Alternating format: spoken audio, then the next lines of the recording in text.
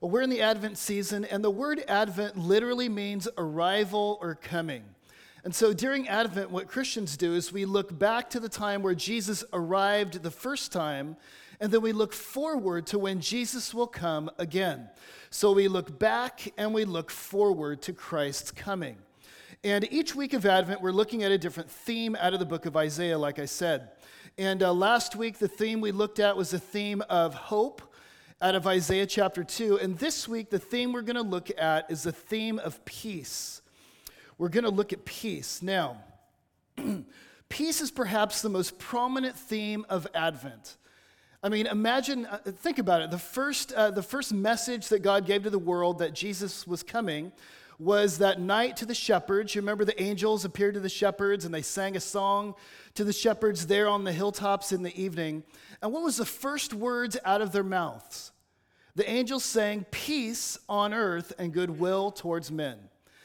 This is in some ways the main basic message of Advent. It's a message of peace.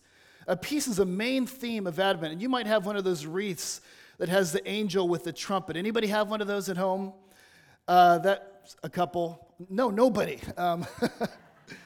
That's all about peace. And peace is a major theme at this time of year. But peace, not only is it the most prominent theme of Advent, but it's also perhaps one of the most elusive themes of Advent. Peace in our world is incredibly elusive. The other morning, my kids had taken out an old album out of our garage, and they do this quite often, but they brought it out and they put it on their little CD player in their bedroom. And out of the bedroom came lyrics from an old song I hadn't heard it since we were first married. And I'm going to read you the lyrics. You can tell me if you know the artist. "No, I've been happy lately, thinking about the good things to come. And I believe it could be something good has begun. I've been smiling lately, dreaming about the world as one. And I believe it could be something good is bound to come." Should I sing it? Maybe this would be better. "For out on the edge of darkness," anybody?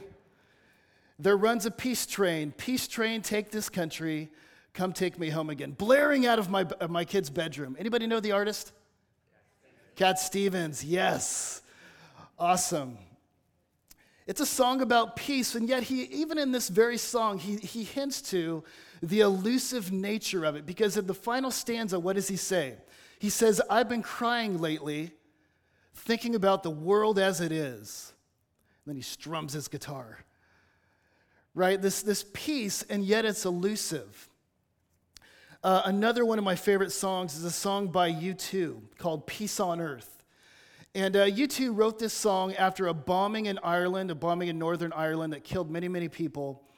Wrote it in the year 2000, and it took on brand new meaning right after the bombing of the World Trade Center on 9/11. And the song begins like this. It says, "Heaven on earth, we need it now. I'm sick of all this hanging around. Sick of sorrow, I'm sick of the pain. I'm sick of hearing again and again that there's going to be peace on earth." So he's singing about peace, and yet he's talking about in our world, it's elusive. And it's sort of jarring to talk about peace on earth when you live in a world of violence and fracture and destruction, isn't it? One of my favorite Christmas carols is one called "I Heard the Bells on Christmas Day." And this was a Christmas carol written by Henry Wadsworth, a famous poet. And it was written way back in 1863. And there's a story behind it. Apparently, Henry Wadsworth's wife was killed in a house fire. And she literally died in his arms. And then 2 years later, it was Christmas morning. Henry Wadsworth had just gone to visit his son who was wounded. He had visited his son in the hospital who was wounded in the Civil War.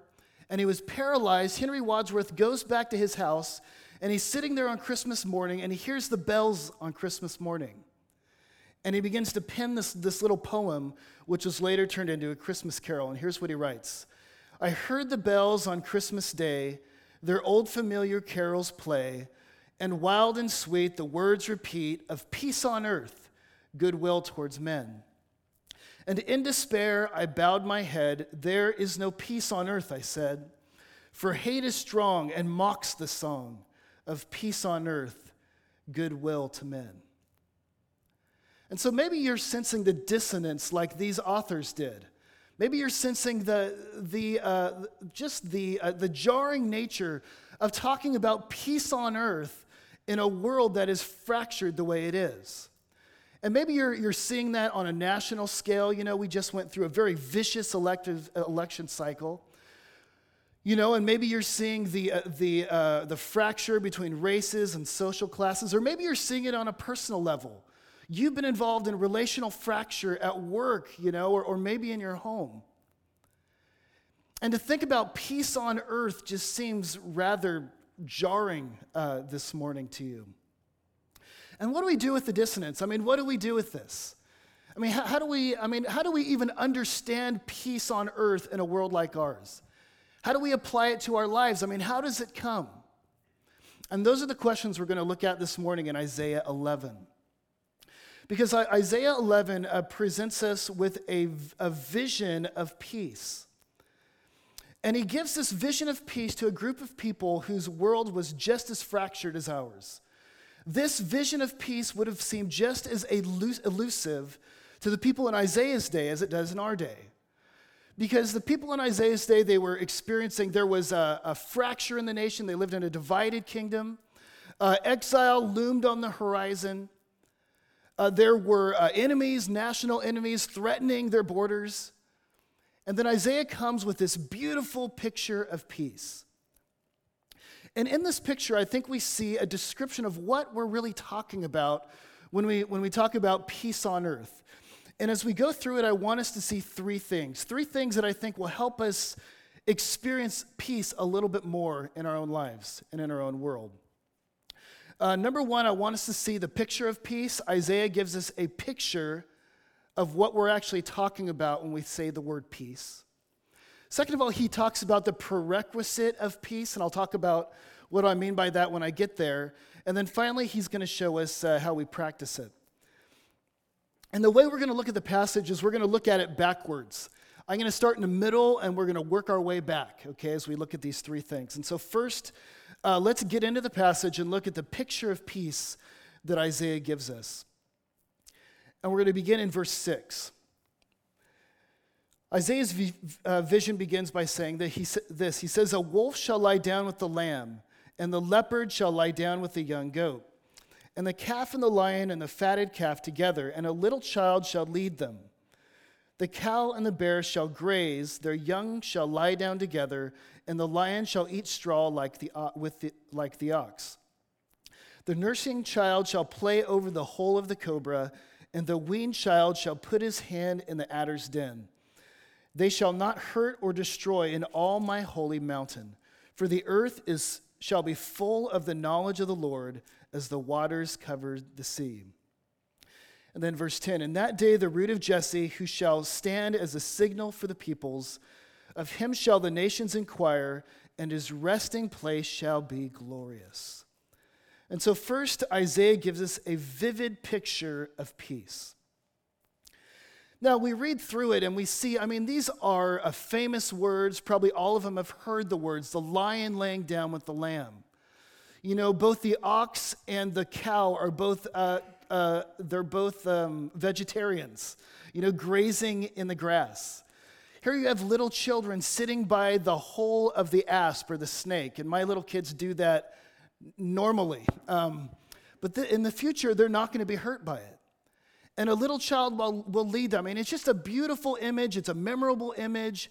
It's a famous image. But what exactly is Isaiah talking about here? There was actually a famous painting painted of this particular scene. It's going to come up on the screen. It was painted by Edward Hicks, and it's called The Peaceable Kingdom. And you look at that there. Edward Hicks was a Quaker, and Quakers are all about peace, and so he loved this image. And you see there children playing with wild animals, and wild animals playing together. And look, even that Indians hanging out with the pilgrims. This is a beautiful picture of peace, isn't it? And yet, what exactly is Isaiah talking about? What are we supposed to envision? What does it mean? And what Isaiah is getting at here is an idea that is incredibly important in the ancient Hebrew scriptures. And it's the idea of shalom. Can we all say that? Shalom. Boy, that was good. Now, I've talked about shalom here, but this morning I want to just dive down deep into this theme because it's hugely important. Some people might say that this idea of shalom is the foundation of the whole Hebrew Bible. I mean, it is huge, it is cosmic, it's incredibly important. And so what is this idea of shalom? Well, literally the word shalom means peace, and that's the image that Isaiah is painting here. It's an image of peace. But when you think about peace, don't just think about a ceasefire between enemies. Don't just think about, peace of mind, psychological well-being. Think about something incredibly cosmic. Think about the nature of creation.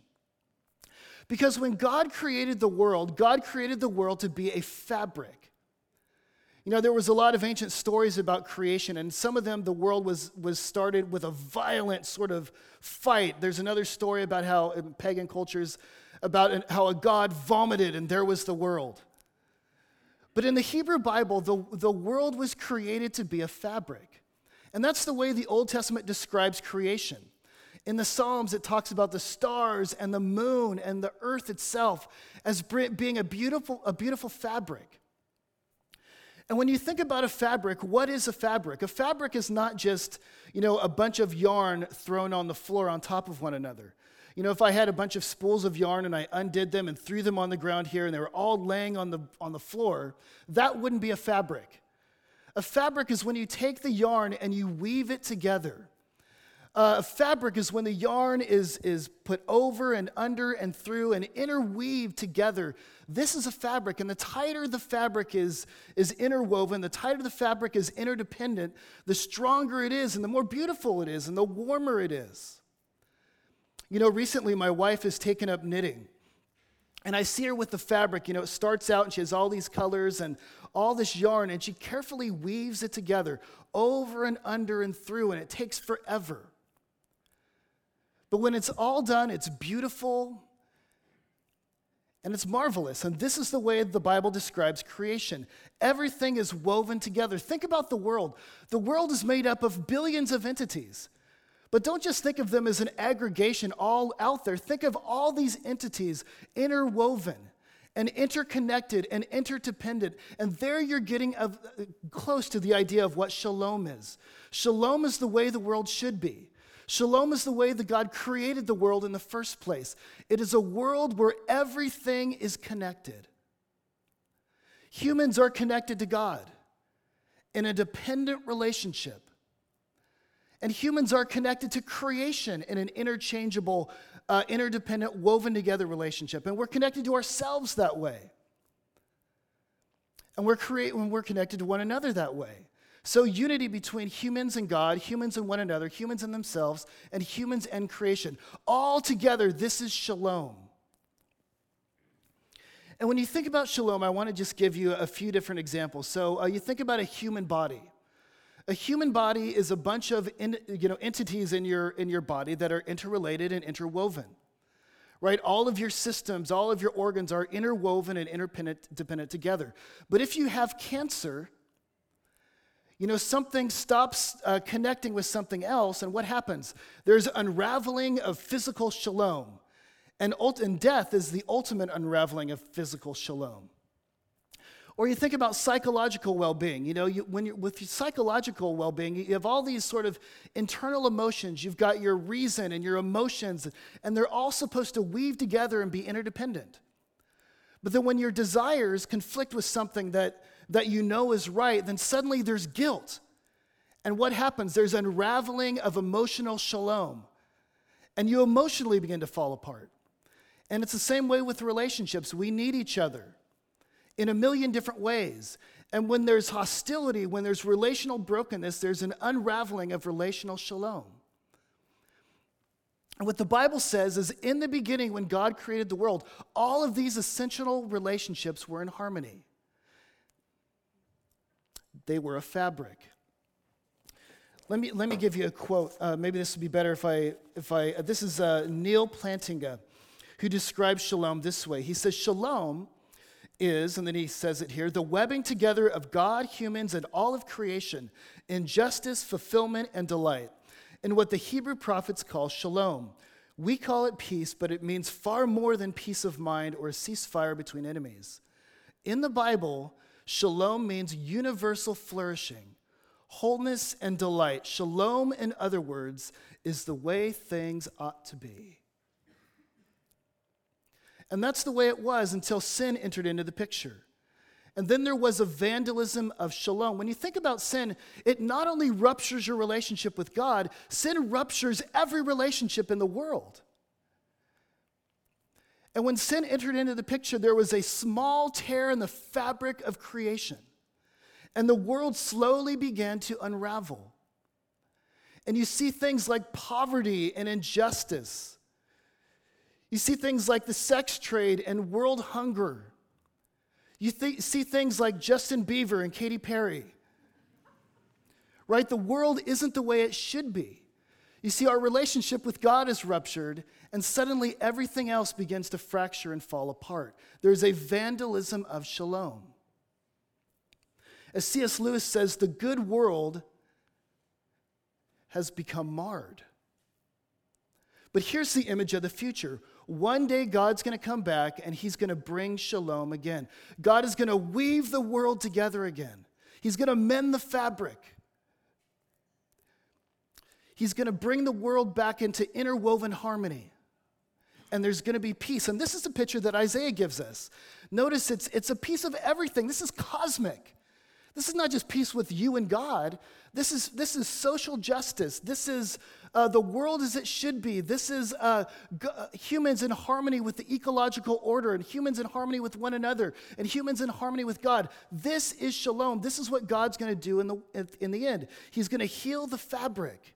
He's going to make everything right. And this is a picture that Isaiah gives us. Now, if you're not a Christian, I want to point out that isn't this maybe you're here and maybe you're not a Christian. Maybe you're peeking your nose over the fence into Christianity, or maybe you're coming back after being gone for a long time. And you're wondering if you could actually believe this stuff again. Can I actually believe what the Bible says is true? Well, think about, doesn't this make sense of your longings? When you look at the world, this is Cat Stevens. This is his problem. He's seeing the world as it is, and what is he saying? This is not the way it's supposed to be. And when you think about a world the way it should be, isn't this your deepest longing? The Bible says one day God's going to do this. And if you're unhappy with the world, it's because the world as it is not normal. This is not normal what we see. The natural world is not natural. It's broken. The world is not the way it should be. And yet one day God's going to mend the fabric. He's going to heal the world. He's going to make the world so that it fits what our visions are of what it should be. This is shalom. And this is what the Bible gives us. It's huge, it's cosmic, it's beautiful. Isaiah talks about this all the way through. As you go through Isaiah, he talks about the lion laying down with the lamb and this cosmic shalom and this world put back together. And he talks about it over and over and over again. But let me move on to the second point, which is what is the prerequisite of this peace? The world isn't as it should be. The world isn't the way it's supposed to be. Why not? And what needs to happen so that we can get it that way? This is what Isaiah talks about. He talks about the prerequisite of peace. What needs to come before peace? Now, if you go to college, or maybe you just got out of college, any college students here? One. You understand prerequisites. I'll just look at you, Cody. You understand prerequisites. Because if you're a medical student and maybe you want to major in medicine, you want to get into those classes where you're dissecting, bodies and things like. Do you do that in college? Maybe not. But you're dissecting things. Before you get into that class, there needs to be a prerequisite. You need to take a lot of things that are, basic math maybe is where you start, and then biology, and then all these other things. There are things you need to take before you get there. And what Isaiah is saying, before we get this peace, something else needs to happen first. And what is that? Well, notice Isaiah starts his vision of peace in the second half of the chapter. And then the first half of the chapter, he talks about the rule of the Messiah. This passage is basically about two things: peace and the rule of the Messiah. And what is Isaiah saying? He's saying, look, if we're ever going to get shalom, if the world is ever going to be put back together again, it's got to come back under the rule of God through his Messiah. Jesus' rule and reign is the prerequisite, is the necessary condition of shalom. Let's read about it in the first part. We're going to go back to the beginning. Notice he begins by saying, there shall come forth a shoot from the stump of Jesse, and a branch from his roots shall bear fruit. And the fruit of the Lord shall rest upon him, or the Spirit of the Lord shall rest upon him, and the Spirit of wisdom and understanding, the Spirit of counsel and might, the Spirit of knowledge and the fear of the Lord. And his delight shall be in the fear of the Lord, and he shall not judge by what his eyes see, or decide disputes on what his ears hear. But with righteousness he shall judge the poor, and decide with equity for the meek of the earth. And he shall strike the earth with the rod of his mouth, and with the breath of his lips he shall kill the wicked. Righteousness shall be the belt of his waist, and faithfulness the belt of his loins. And so Isaiah says, look, I want to begin by talking about the rule of the Messiah. He begins by saying that there shall come forth a root from the stump of Jesse. Now, Jesse was the father of David. And you remember, David was Israel's ideal king. And for Israel, their shalom, the peace of their nation, was always bound up in the leader. They were always looking for an ideal leader who would bring shalom and flourishing to their nation. And they thought it was King David. And indeed, King David was a wonderful ruler. But his rule was always incomplete. And it was short-lived, because after David died, the kingdom fell apart. And so the Davidic dynasty had failed. The one ruler who was supposed to bring peace didn't quite bring it. But Isaiah says, don't worry, because there's coming a shoot from the stump of Jesse. There's coming a Messiah. There's coming one greater than David, a cosmic ruler, a world ruler who will come into this world and rule it in such a way that things are going to ultimately flourish. And he's going to bring peace that's bigger than just national. He's going to bring peace, like we were just talking about, on a cosmic scale. Peace comes as a result of the rule of King Jesus. Now, we know this on a basic level. You know, if you're involved in leading business, you know that often businesses that are languishing, they will flourish if a new leader comes in. You think about it, excellent managers can take over an unprofitable business or a losing sports franchise, and through their leadership skills can turn everything around. Under new competent authority and morale builds, the conflicts end, the team gels, vision is recaptured, and everyone thrives. This is just a dim hint of what happens under the absolute reign of the true and living God. All things reach their potential and flourish in perfect harmony. So in other words, just as when a good leader or CEO comes into a business and the business flourishes, or think about a good wise parent. When a good wise parent rules the house, the family flourishes. When our ultimate ruler comes into the world will blossom again. And under the reign of King Jesus, shalom covers the earth, and the world is made right. Isaiah says, what is the prerequisite of this rule? We're not going to bring it in ourselves. None of us can bring peace on our own. Peace will not come until Jesus rules. The reign and authority of Christ results in shalom. Do we want the world to be healed? Well, Jesus needs to rule first. And isn't this what's wrong with the world in the first place? I mean, when sin enters the world, what is basically happening? Adam and Eve are looking at God and they're saying, God, you will not rule over us. We will do what we want, when we want, how we want to do it. And they shirk under God's good authority and they go off on their own and the world begins to fall apart. And it's not until we come back under the reign of King Jesus that our lives and our world and our nation will experience peace. Shalom comes as a result of Jesus' good rule. What does Jesus bring? What does Jesus' good rule bring? I want you to look in the passage, and I want you to notice three things that Jesus brings that leads to peace. The first thing that Jesus brings with his rule that leads to peace is wisdom. Now notice the Messiah, the stump from the shoot of Jesse, comes in, and he's filled with the Spirit, and he rules the world. And it says in verse 2 that the spirit of wisdom and understanding, the spirit of counsel and might, the spirit of knowledge and the fear of the Lord. And his delight shall be in the fear of the Lord, and he shall judge what his eyes see and decide disputes for what his ears hear. The first thing Jesus, when he rules, brings is wisdom. He rules with wisdom, and under his wise rule, the world sees shalom. Now think about it. One of the main reasons why we experience fracture in our world is because of a lack of wisdom. You know, the other day, my son, he was getting out of the bathtub, and he was all sopping wet, and what I do is I put the little towel around him, and then they leave the bathroom. Well, the other night when he got out of the bath, there was a fire in the fireplace. And so he wanted to get out there and dance naked in front of the fireplace, which is what my kids do. It's a normal night at the Swanson house. So he's all excited, he's dripping wet, he's got the towel around his body, and he starts running to the fireplace. And I said, "Stop, don't run." You see, we have hardwood floors, and wet feet and hardwood floors equals unraveling of shalom. So off he goes running, and sure enough, he slips on the ground, he goes sliding across the floor, and slams into the wall. Now, Luke didn't just disobey my rule. I mean, he did that.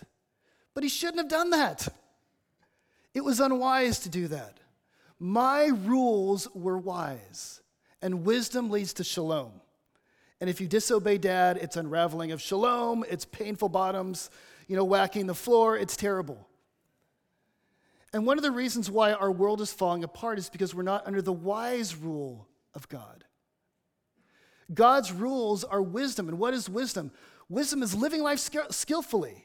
It's living with the grain of creation. And when you shirk his authority and you leave his rule, you leave wisdom, and unwisdom leads to unraveling of shalom. So Christ comes again in the end, and what does he bring in with his rule? He brings wisdom. And as people obey his advice, his wisdom, his rules, the world begins to work, because that's the way it works. He not only brings wisdom with his rule, notice he also brings judgment of evil. In verse 4 it says, "But with righteousness he shall judge the poor, and decide with equity the meek of the earth. And he shall strike the earth with the rod of his mouth, and with the breath of his lips he shall kill the wicked. Righteousness shall be the belt of his waist, and faithfulness the belt of his loins." Now notice that with his rule, he also brings the judgment of evil. And listen, this needs to happen before shalom ever comes back. Shalom and evil cannot coexist. Shalom and wickedness never go together. And you will never experience, and the world will never experience God's shalom until evil is eradicated. Now, when Christ comes back to rule, it says that he comes to the earth, he sets up his kingdom, and evil is almost shoved out like garbage. Evil is put out. Evil is shoved out of God's world, and what happens? Peace results. And we will not experience God's peace until he comes to rule with judgment. When I was younger, I was hit in the mouth with a surfboard. I know that sounded totally jarring to say that right now. But I was hit in the mouth with a surfboard. And it split my lip open. And all these little splinters of fiberglass got into my lip. And then my lip healed up. They sewed it up, my lip healed. But then my lip was never able fully to heal, because what happened? Little pieces of fiberglass, this is disgusting, I'm sorry. Little pieces of fiberglass inched their way to the surface of my lip. And every year for about 5 years, the doctor had to go in and pull out the little pieces. It's because healing never happens when those little shards of fiberglass are still in my mouth. If you want real, true healing, you've got to take the junk out. You know, have you ever had like a little splinter that stays in your skin? And it heals over, but it's not healed. And there's a piece that we can sort of manufacture that sort of glosses over evil and injustice. A piece that we could manufacture in a marriage or in a country or in the world that glosses over evil. But for real shalom to happen, evil must be eradicated. Somebody's phone is going off.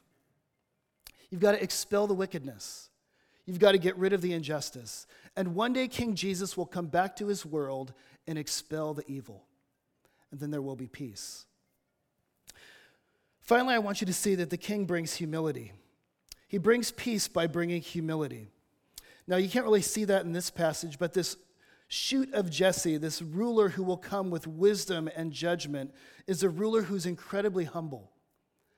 And as you go through the book of Isaiah, the root or the shoot of Jesse is also called a suffering servant. And this ruler will come on the scene, and he will begin to suffer under the weight of the evil in the world. And of course, this is describing exactly what happened to Jesus. Jesus came as a ruler, but it's a ruler that like the world has never seen before. He's a humble king. He's a king who comes into the world not to dominate, but in order to serve it by dying on the cross for it. And there's one point in the book of Isaiah where it talks about the suffering servant, and it says the chastisement for our shalom was put upon him. So in other words, he gets all of our unraveling fracture, and in exchange, he gives us and the world his peace. And when Jesus hung up on the cross, what was going on? The unraveling of shalom. Jesus was literally unraveled physically as his body was split apart. He was unraveled emotionally when he sweat great drops of blood. He unraveled from God when he said, my God, why have you forsaken me? He took the vandalism of shalom so that he might give us peace and peace to the world. And this is what he does as our king. And this is what Isaiah is talking about. Now, isn't this a beautiful picture? But the question is, what do we do with it now? I mean, this is a beautiful image, lion laying down with the lamb, this king coming into the world to make everything right, mending the fabric. How does that change our lives tomorrow? Well, let me just give you a couple things. First of all, this is a vision about the future. This is something that we need to wait for. But the question is, are we waiting for it? I was talking to my wife the other day, and we were looking at this passage. And she said, it's funny, Brent, this glorious vision about the peace in the world, I hardly ever think about that when I'm changing diapers. But she says, maybe I should. Maybe most of the problems we have in life is because we forget the ultimate future. Maybe we're too short-sighted. And maybe our lives get derailed when we forget where the world is going. And so, are you keeping this vision in your mind on a daily basis? It's going to help you. It's going to help you keep going. But then finally, this is the thing that I kept on thinking about this week, is in some ways we could bring this future shalom into our present. Because listen, wherever King Jesus rules, there is peace. Wherever the Messiah has his way, there is shalom. And so here's the question for you and me. Are we inviting the good reign of Jesus into our own lives? Because a family where King Jesus rules experiences shalom. And a city where King Jesus rules experiences shalom. And a person where Jesus reigns supreme experiences harmony. Are you letting the peaceable king rule in your life? One more thing. During Christmas time, there's always a lot of previews for movies, and one of them is Star Wars. And previews give you a little foretaste of what's to come. And when we live our lives under the rule of Jesus, under the wise, evil eradicating, redemptive, humble rule of Jesus, we become a foretaste, we become a preview of what's in the future. Let's pray.